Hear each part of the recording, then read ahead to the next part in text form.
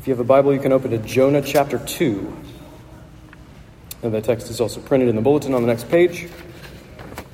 Last week, in case you missed it, we looked at chapter 1. We're just taking 1 week at a time, one chapter per week.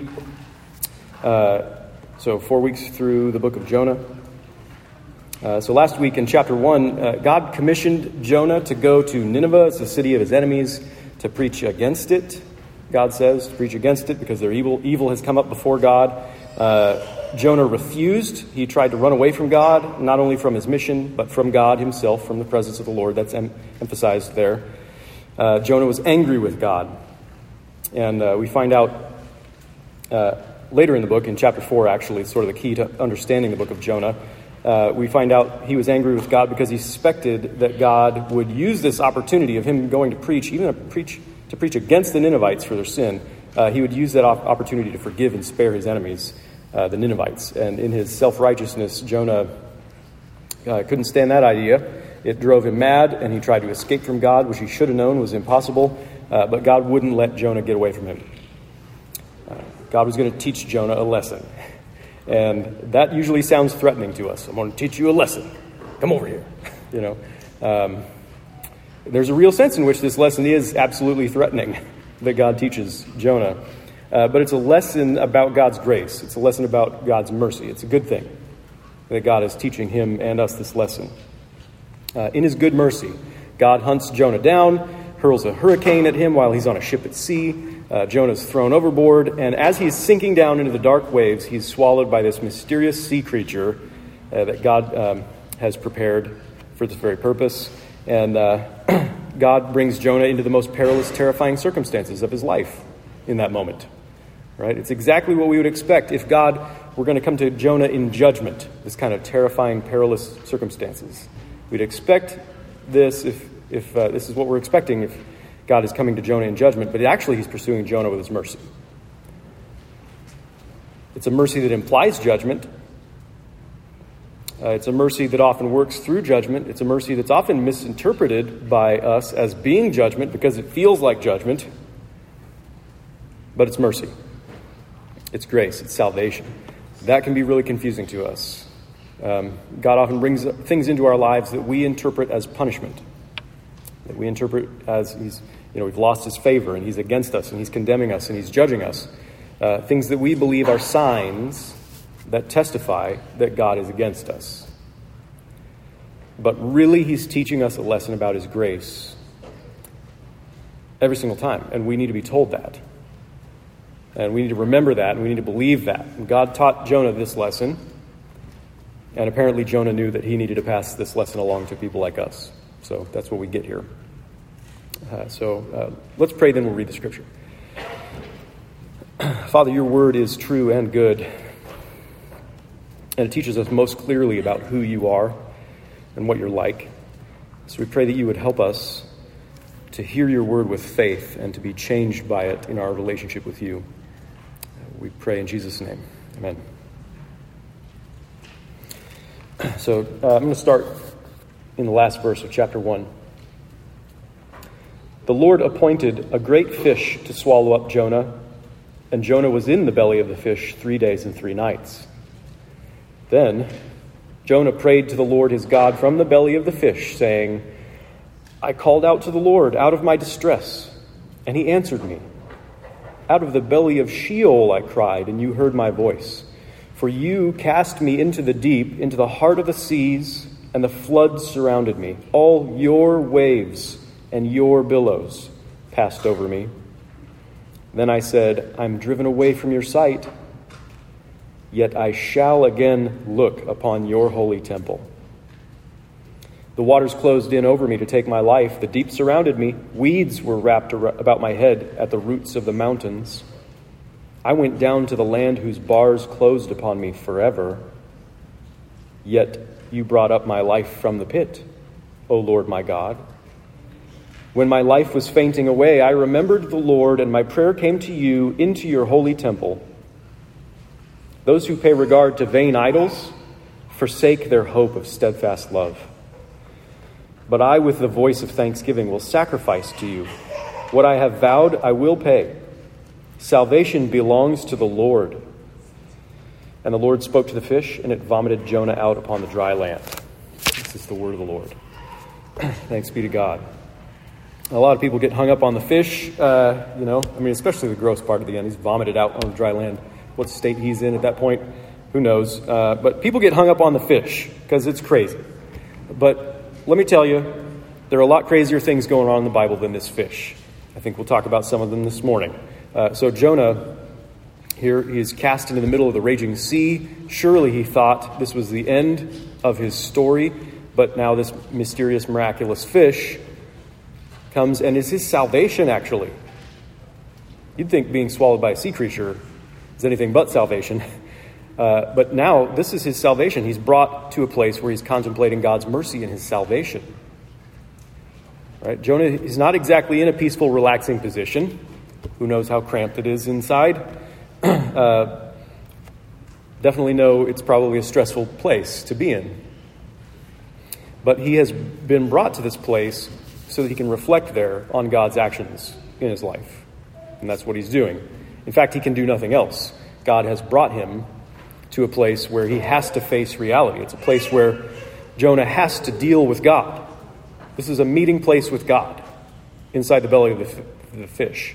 And as Jonah prays, he's meeting with God, he's praying, he's reflecting. He's able to interpret this whole fish swallowing business as God's salvation of him.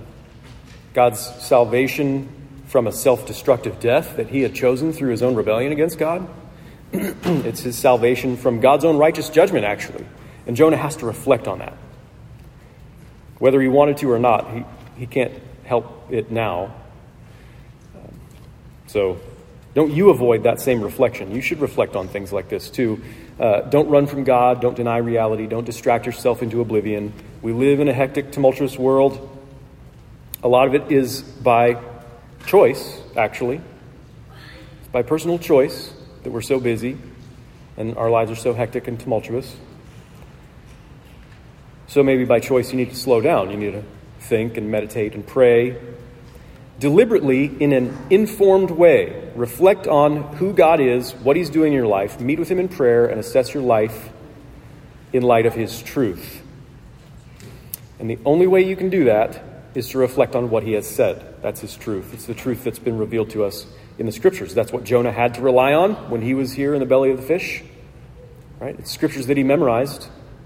He's certainly not reading them off of parchment in the belly of the fish. It's scriptures that had been written beforehand for his instruction that he has taken to heart. He knew them well. His prayer here is full of language from the Psalms. And when he came up against this trauma, then he fell back. He fell back onto God's word. In this hurricane, he's cast into the sea with no land in sight. He's a dead man. He knows it. He knows he deserves it, and he knows that God is the one who's brought him to this point. Right? And because he knows the scriptures, he knows that God did it ultimately because he's a God of mercy.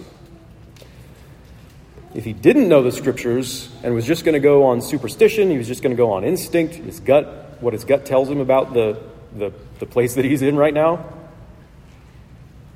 he would only be able to interpret his circumstances as God's anger toward him. If he didn't know the scriptures, the dark place he found himself in, he could only interpret as God's anger to him. But he prays to the God who has traumatized him, thanking him for his salvation. It's hard to make sense of unless you sort of put it in the context of all the scriptures. The first part of his prayer here is a reference to the prayer that he probably made when he was sinking down, when he was in the water before the fish, right?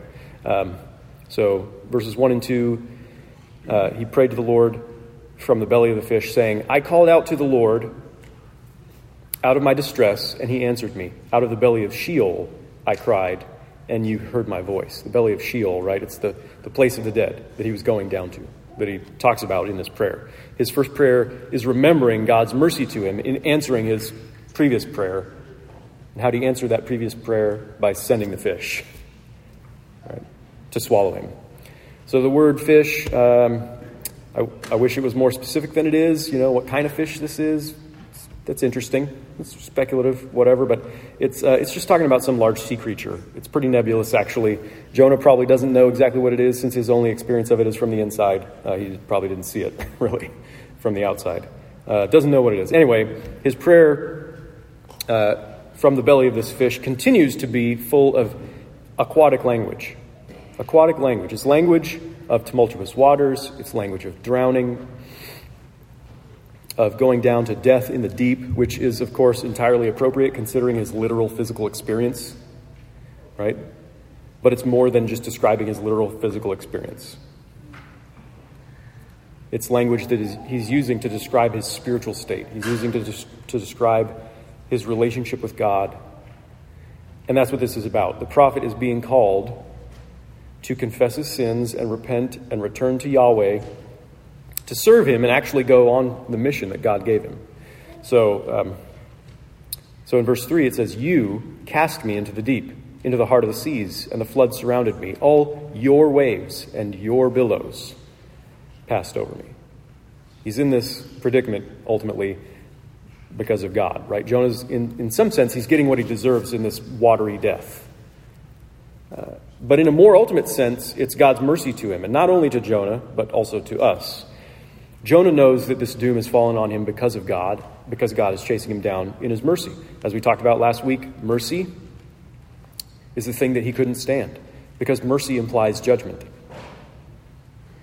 Right? If God comes to us saying, "I forgive you," when somebody comes to you and says, "I forgive you," you didn't know you needed to be forgiven of anything, we get indignant. We say, "I don't need to be forgiven. What are you implying?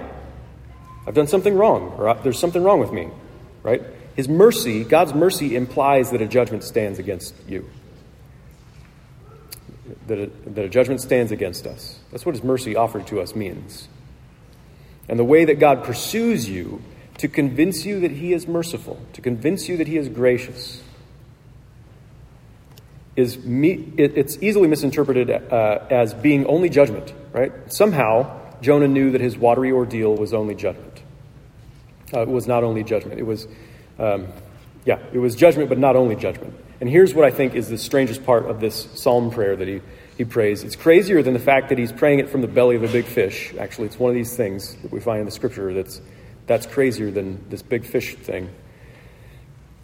In verse 4, "Then I said, I am driven away from your sight, yet I shall again look upon your holy temple." So Jonah has a pretty high view of God's holiness, and he's starting to come to grips with his own sinfulness. And he knows that there's no escaping God. He knows that he absolutely deserves God's wrath, his rejection. He's being driven away in some sense. And he acknowledges that God is driven away.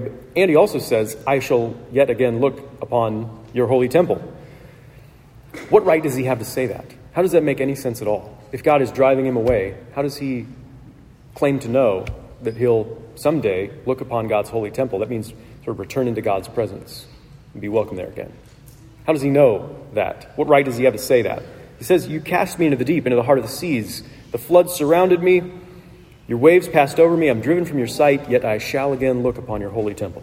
I know you've got every reason to be angry with me. Your anger is absolutely overwhelming like the raging seas. It's much more than I can bear up under. I am drowning. Nevertheless, I will be with you in your presence among your people." How can he say that? He's the bad guy. He has no right to say that. He can say it because he knows, in spite of being the bad guy, taking into full account that he's the bad guy, in spite of it, in spite of what he deserves, he knows who God has revealed himself to be. He says it later in chapter 4. We looked at it last week. We talked about it already this morning, actually. It's a quote from Exodus 34, when God revealed himself to Moses and said that he is a God merciful and gracious. This is who he is at the root of his nature and his character. A God merciful and gracious, slow to anger, abounding in steadfast love and faithfulness, keeping steadfast love for thousands, or to the 1,000th generation, forgiving iniquity and transgression and sin, but who will by no means clear the guilty. So you see the same thing in that passage. It's this apparent contradiction that we have, right? Between the righteous anger of God on the one hand, driving Jonah away He'll by no means clear the guilty. And on the other hand, it's his mercy, his grace, his faithfulness, his forgiveness, his steadfast love. Jonah knew about this. He quotes it later. He said he's been thinking about it during this whole ordeal. Right? He might not have understood how this all worked together, but he was banking on God's mercy in this prayer. And he does so in a specific way, as he's referencing the holy temple. I shall again look upon your holy temple. I mean, talk about a confusing place. A lot of us, if we were tourists and this place was available to us and we want to go see it, it'd be this grand, magnificent thing. But when you're seeing it in its daily operations, it's a different thing, right? What kind of place, what's the first thing you think when you see God's temple in the Old Testament? Yeah, you see big, majestic, awe-inspiring, this place is magnificent, it's tremendous. Then you get closer and you'd probably start to be afraid, actually. What's that smell? Is that blood? Are those entrails? What's on fire over there? Oh, the sound of the bulls and the goats being slaughtered, their screams. This is terrible. This is a terrible place. That's judgment happening to those animals. That's what we deserve for our sin, for our rebellion against God. But in the temple, that's what we deserve, being taken out on a substitute, not being taken out on us. And then you think of the whole point of the whole thing, what the temple is a picture of. It's meant to communicate to us that in the heart of this awful, tremendous place, in the heart of it, in the inmost place, the most holy of holies, is the presence of God, that through that thick curtain where only one priest can go on behalf of the people, where the perfect law of God, the judgments of God are written in stone and kept inside the Ark of the Covenant as a constant reminder of God's faithfulness to keep his word. Right there at the heart of it all is the mercy seat. That's what it's called, the mercy seat. It's the throne of judgment, and on top of it, like a cherry on top, is the mercy seat. It's the place where God meets people, not to destroy us, but to have fellowship out of his grace. You might interpret the temple as a place of only judgment, but you'd be wrong to do that. The whole point of it is forgiveness, it's reconciliation, it's communion with God. That's the point of the temple, this terrible place of judgment. It's a place, ultimately, of God's gracious love. But you have to be shown that, and you have to remember that. Or else, overwhelmingly, you will only think of God's judgment. You have to hold on to the grace part. You have to hold on to the mercy part. And that's what Jonah was clinging to here. He was, in a sense, experiencing God's judgment, but not only judgment. He knew, ultimately, that God was doing all of this to bring him to himself in mercy. And he trusted that as he fell back on... He trusted that and fell back on it. He banked on God's mercy. So verses 5 through 7. The waters closed in over me to take my life. The deep surrounded me. Weeds were wrapped around my head. At the roots of the mountains, I went down to the land whose bars closed upon me forever. The bars of the gates of Sheol, the gates of Hades, the gates of death and hell, closed upon me forever. There's a sense of finality. And some commentators suggest that maybe Jonah actually died. That's something the Bible records several times, that kind of thing, people dying and God bringing them back from the dead. That's some more of that stuff that's crazier than this whole fish monster thing. But whether Jonah was actually dead or whether it was just a near-death experience that he's describing with exaggerated terms here, it's a picture of his death. It's a picture. He was on the brink. Death filled his vision. This was all he could see. Yet, even though the bars closed upon me forever, you brought up my life from the pit, O Lord my God. When my life was fainting away, I remembered the Lord, and my prayer came to you in your holy temple. So overwhelmed by what could easily be interpreted as only God's judgment, he remembered that God is a God of grace. He remembered God's grace. He was justified in doing that because that's exactly who God has revealed himself to be. Jonah did not have the right to believe that God would save him because of who he is. He didn't have the right to think, I'm the good guy, therefore God loves me. But he was justified. He did have the right to believe that God would save him because of who God is, because of what God has said. And if that was true for Jonah, how much more true is it for us? Hebrews, the letter to the Hebrews starts out this way. It says, long ago, at many times and in many ways, God spoke to our fathers by the prophets. But in these last days, he has spoken to us by his Son. He, Jesus, is the radiance of the glory of God and the exact imprint of his nature. So Jesus Christ he's the exact imprint of God's nature. If you want to know what God is like, you look at Jesus. He's not anything unlike Jesus. Jesus Christ has revealed God to us in a way that never was done before because Jesus is God. He's God the Son, God come in the flesh to dwell among us, to be with us, so that we could know God. And Jesus told us that God did not send his Son into the world to condemn the world, but in order that the world might be saved through him. Right? His coming was still easy for us to misinterpret as God's judgment. A lot of people felt judged by Jesus. A lot of people feel judged by Jesus because he comes forgiving sins, and we hate that. We hate what it implies. We'd rather not believe we needed that because, again, mercy implies judgment. But at the end of the day, it's mercy. And what a terrible mercy we see in Jesus Christ. He was led like a lamb to the slaughter. He was oppressed, he was afflicted, he was pierced, he was crushed, he was rejected, he was judged in our place so that we could be forgiven, so we could receive God's mercy.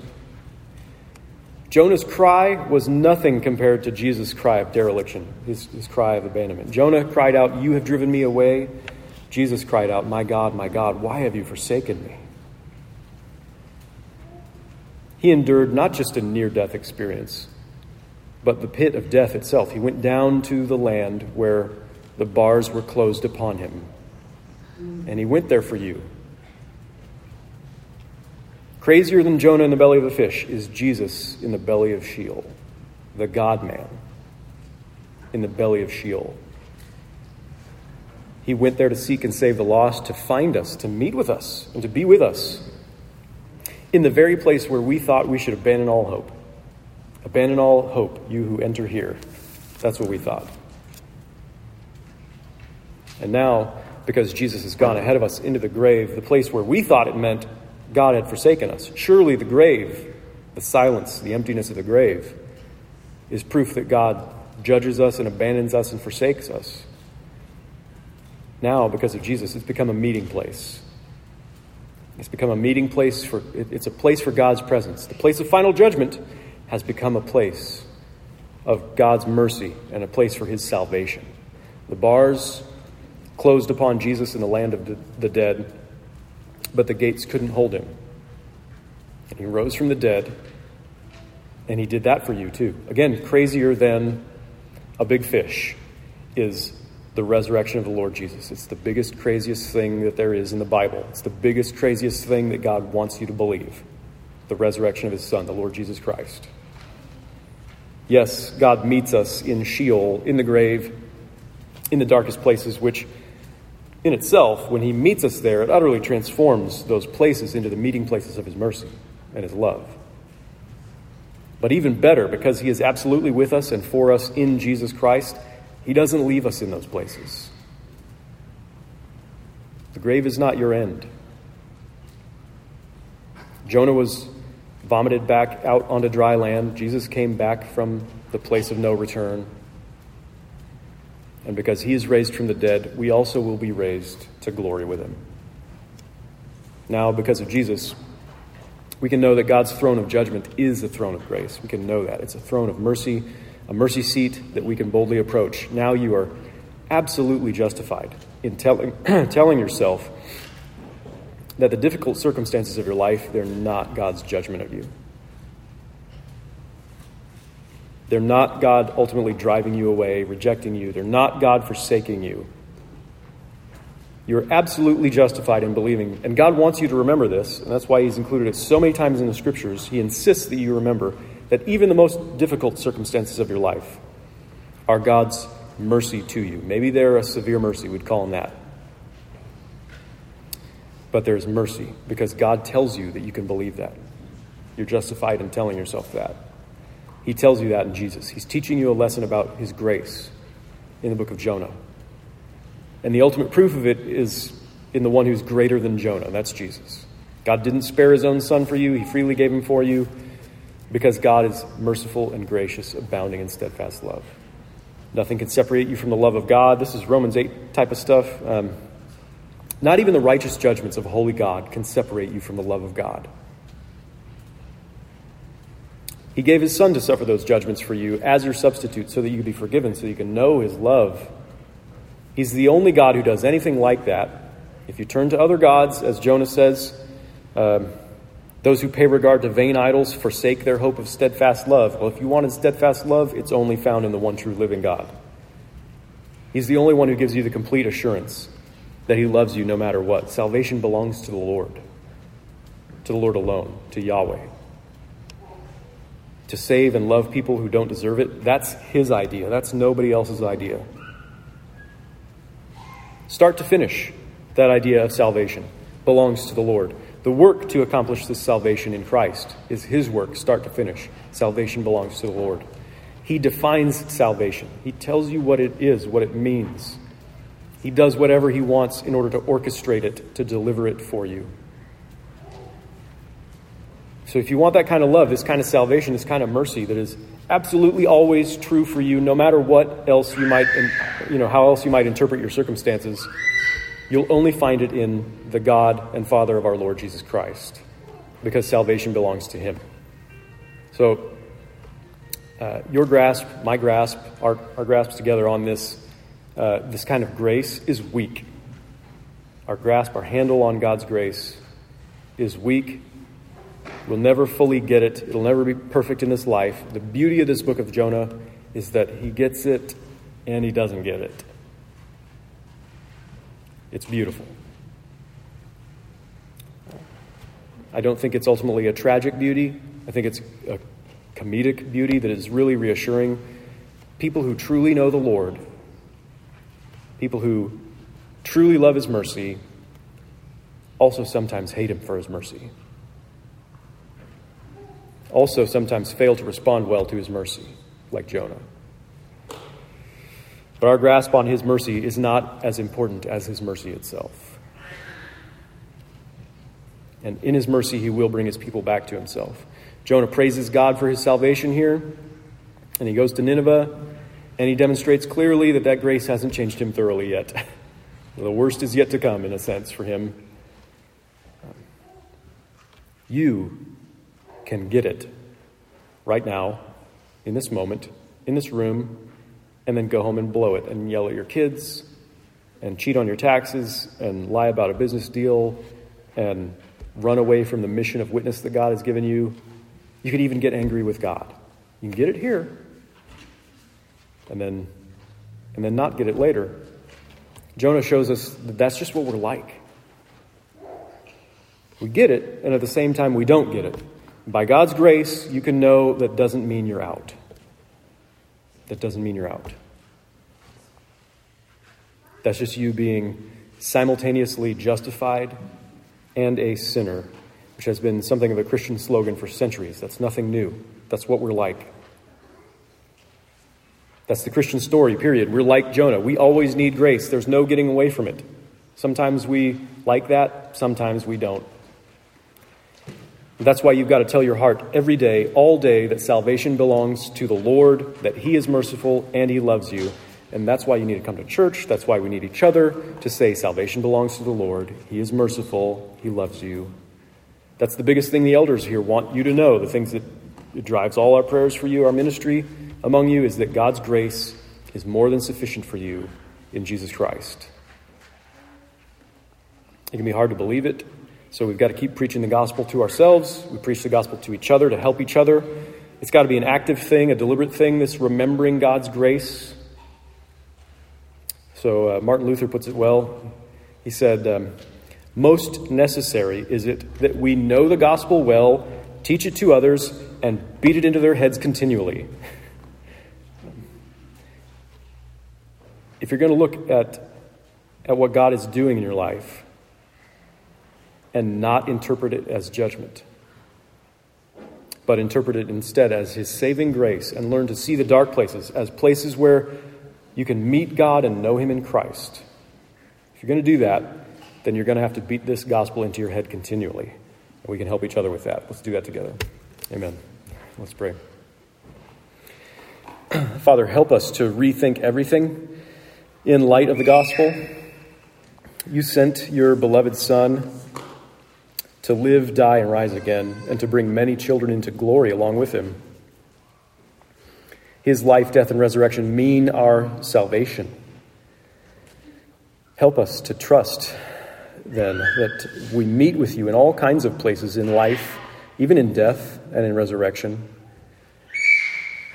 If death itself didn't cause you to abandon us, then you've shown once and for all that you will never leave us or forsake us. And you've given us every good reason to believe that wherever we are and whatever we face it with you. We face it as your people. We face it with hope. And our faith is weak, but your mercy is not weak. So we give you thanks for your mercy and for your salvation. It belongs to you. We pray these things in Christ's name. Amen.